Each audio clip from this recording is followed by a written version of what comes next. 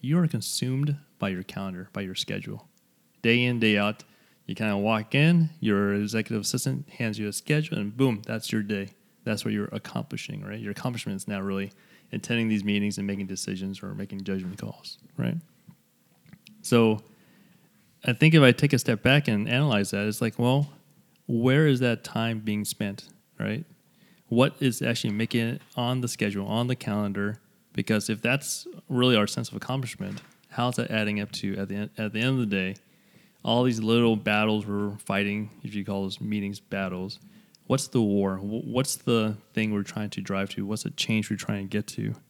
And I think I fell victim to that for a while too, because I observed it for the longest time with all these other executive leaders. I finally got a job at that capacity, at that level. And I myself was consumed by that schedule to a degree, right? I wasn't taking enough of a proactive approach to control that.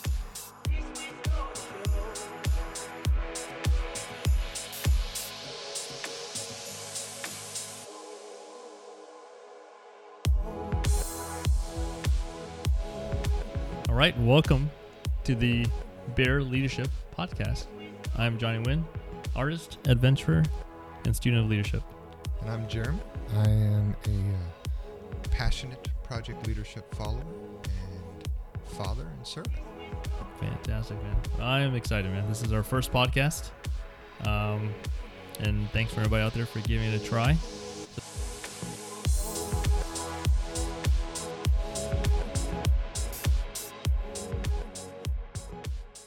Years later, looking back on the job, like every year I take a look back, self-assess myself. How did I do? And it comes back a little disappointing, you know? Like I look at myself and I'm like, man, I did not accomplish what I wanted to do. And I tell myself, okay, I'm going to do it this year. And again, at the end of the next year, I'll look at it again, like didn't quite hit the mark all the way. And what's really holding me back? So this time, though, this is the when it will be different. You're going to learn, right? I'm going to learn from that one, right? So that's the concept, right? Like, how do we get consumed by these daily little things and we miss out on the bigger picture of what we want to accomplish? So 3 points I like to make there. One, you got to have a vision and a goal. It sounds kind of corny. We all know that. Everybody tells you, hey, what's your vision for the job? What's the goals for this year? But really spend some time, write that down, right? It's okay to adjust along the way. That's not a problem. But you got to set out with something first, right? So what are those goals? And then really tactically map that down to what does that look like? So goal A is this. Does that mean I have to make a recurring meeting with a certain number of people to make sure I drive towards that end? Is it spending some time in the office uninterrupted for me to do what I need to do and make some phone calls, make some connections, and make that happen? What does that look like, making that goal happen? Typically, in our capacity these days, it's leading a team or empowering a team to go and make that happen, right? So there's being strategic about that as well. So that's point one, right? Make the time for it and don't be apologetic about it. Meaning, you know, if I do need to set aside a chunk of time to go do this thing, or I do need to call a set of folks together often or a lot of times, hey, I'm sorry it's a drain on your schedule, but this is what's important. You know, I've been empowered to make these changes and set the vision for this organization. So, yeah, that's what I got to do. Otherwise, I'll look back in the year again and say, oh, man, I did not make that happen. So being unapologetic about that and just, having the kahunas to go out there and do that, I guess. There's actually a book you gave me which said, Don't be afraid to be the boss. Oh, hey. And, nice. And sometimes, right, it's just don't be afraid to tell them, look, this is what we're going to go do, because sometimes you are the only one who can lift their heads up. Beyond and take a look at the forest. You know, it's funny, right? There's a saying for one of the first big jobs I had where it was leading a large group of people, because I was feeling the exact same thing you were, which was, man, I had people jumping on my schedule all the time, and I felt like at the end of the day, right, I'd work 12 hours and I'd get nothing done besides what all of these other people demanded for me. And so what I did was I wrote up on the board in my office, which is I show my priorities by how I spend my time. Yep. Which is, while I might love these people, right, and I want to do what's best for them, what are my priorities? What are the priorities of the organization and what we need to get done? and I show that by how I spend my time. So do I show my priority by letting them come in and complain for 30 minutes? Or do I actually help their complaints more by solving the underlying issues of the organization? Yeah, totally, And man. that's how I solve and serve them better. And you just leave them crying on the side a little bit. Yeah, I try to for the most part. Yeah. Or close the door so you don't hear the weeping as much, maybe. Yeah, I find that really distracts me from getting to the bigger goal. It's all that gnashing of teeth and things like that. Yeah, I was listening to another podcast. They just started up the Kevin and Ryan show. So they're on episode 2 right now. But I'll steal one of their stories from them, which was so these are 2 highly busy entrepreneurs, right, with a busy life and family and everything too. So one of the points this guy was making was, so for the job I got to go do, right, networking and building relationship, maybe it's just a small part of it, right, because I know I need to go build the current thing I'm working on, right? So, but day in, day out, he get tons of requests for meetings, for new business opportunities and such, right? So to be proactive with his calendar, the schedule, he's allotted himself like, hey, 2 hours a week for new business type stuff, right? And so if you're the next request in, hey, sorry, my next availability is 3 months from now. That's just the way it is, Because before that, he was taking on new business meetings all day long, and before you know it, he wasn't accomplishing what his actual job was, Well, and I bet you if you look at a successful organization versus one that is just stuck in a rut, right? Do they just go to board meetings? Do they just do what they've always done? Yep. Or do we spend the majority of our time focused on, what is moving us forward? Yep. So, currently I'm running a testing organization, right? And we're actually testing. So that means that I minimize the amount of time that we spend in meetings. So we do our meetings in 15-minute increments. Or if we got to make a decision, we don't spend a lot of time putting together charts or anything like that. And I think that's pretty different because I think in the culture we have is meetings, maybe driven by Outlook, is 30-minute chunks. I don't want to type in that extra 15-minute distinction, but hey, that's where you get the time efficiencies. Yeah, we do everything we can to try and minimize that time, because every time that those guys aren't out there testing, we're spending money. Yeah. And we're not getting data.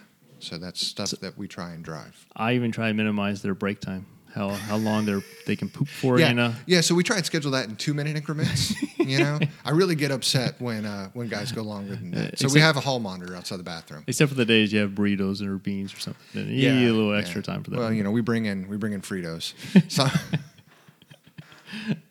So my third point here, right, before we get to your points, is also to apply this to your personal life, right? This applies to your work life, your work objectives, your work goals, what you're trying to do. And you do that from day one, by the way, right? From you first get the job into the position. But, in your personal life, it's the same deal. Like, where are you spending your time? Is it with your family, with your kids, with your health, exercising? Or is it watching your favorite show, which is cool? I have my favorite shows. Like, where is all that time going? And are we being intentional with that time as well? This personal life you speak of, I don't know if I understand. I mean, I'll tell you, right, this is something I fall flat on. And I actually use you as an example in a lot of cases because I think you do this a lot better than most. But I think you have to be incredibly intentional about this. And this is a defect I think I have to work on, right? Because I do show my priorities by where I spend my time. And I spend a lot more time at work than I do with my family. And I think that's a weakness, right? Because you got to have balance in all things. Yep. And your family should come as much as your work. And you can't be good and capable at work if you're not good at home. So to me, right, it's all about being willing to cut some things out in favor of others. I personally got 2 small kids, right? So it's important to me that I'm there for their bath time and their bedtime every night, right? Mm-hmm. So that's what I want to do. But it's also important to me that I have a meaningful role with my work. Yeah. So those are my priorities. It's definitely not running a marathon. So when I work with employees and I mentor other folks, I think we're talking more about the gross cut of time, like the majority of our time. Where is it being spent? Right? It's like I'll hear some folks say, "Hey, I want to start up this new thing. But then at the end of the month, we recap, and it shows that, hey, they caught up on their 3 new favorite shows and binge watched what the latest show is on Netflix. I'm like, well, those 2 are kind of incongruent. There's something's going to have to get cut, unfortunately. Have you broken down how you spend your weeks?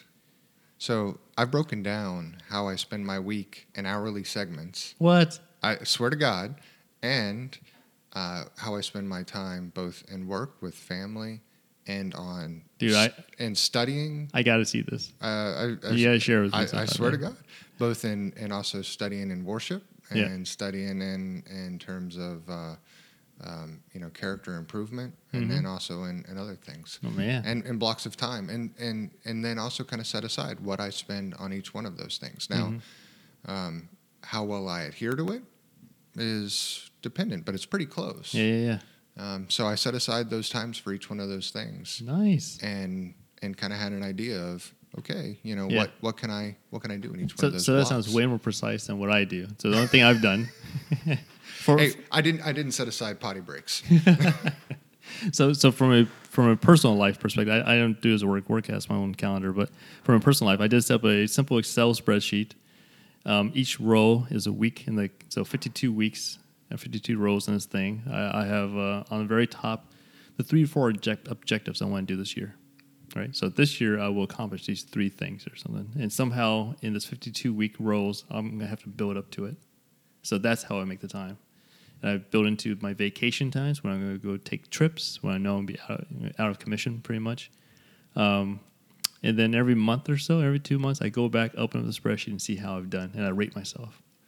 Green, hey, I actually did what I set out to do. Yellow, sorta. I caught up on an episode or 2 of House of Cards or something. Not the best.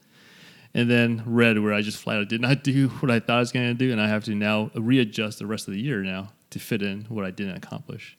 All right. So that's just kind of like a little bit of a macro level because, again, day in, day out, we work our calendars. We're consumed by the daily small picture things because we're just humans. That's how we think. We just think what's in front of us. So to take a step back every so often and see, hey, what's the forest for the trees? Yeah, exactly. What's this forest look like? Oh, crap, I'm not even close to the forest. Time to readjust. I like grading yourself. That's a really good idea. I think maybe I should start grading you for you. But I don't know, man. You're kind of a harsh critic. but I like that idea.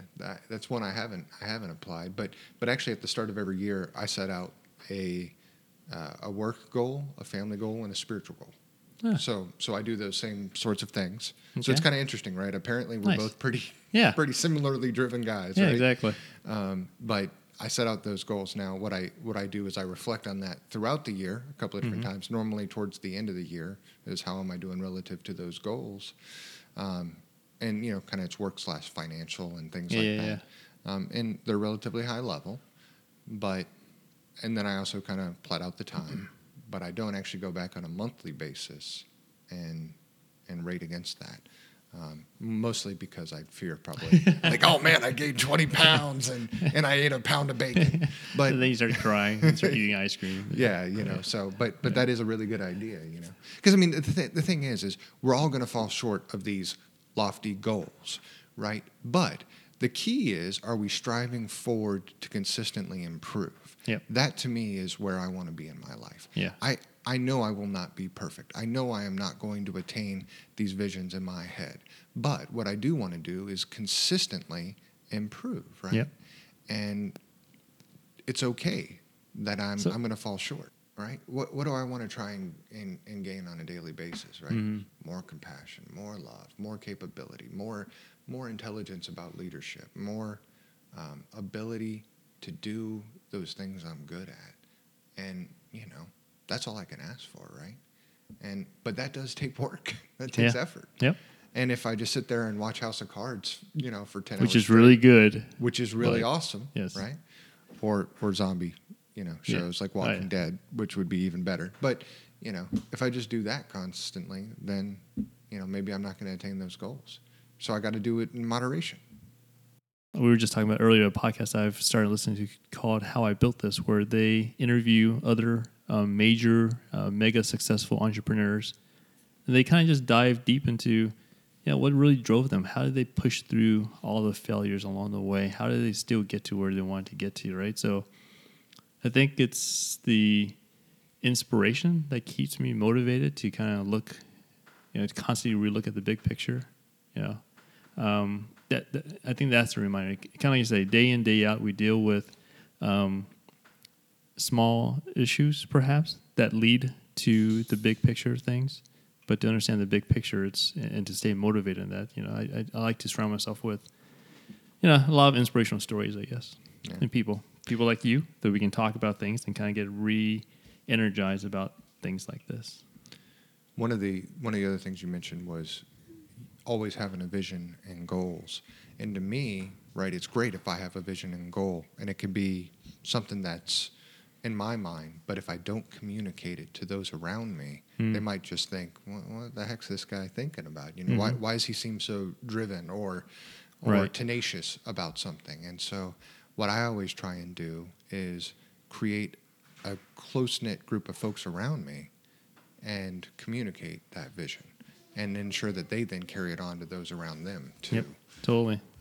And so that's something I think is important. Cool. Awesome, man. Well, appreciate the chat. Good deal, man. All right. Till next time.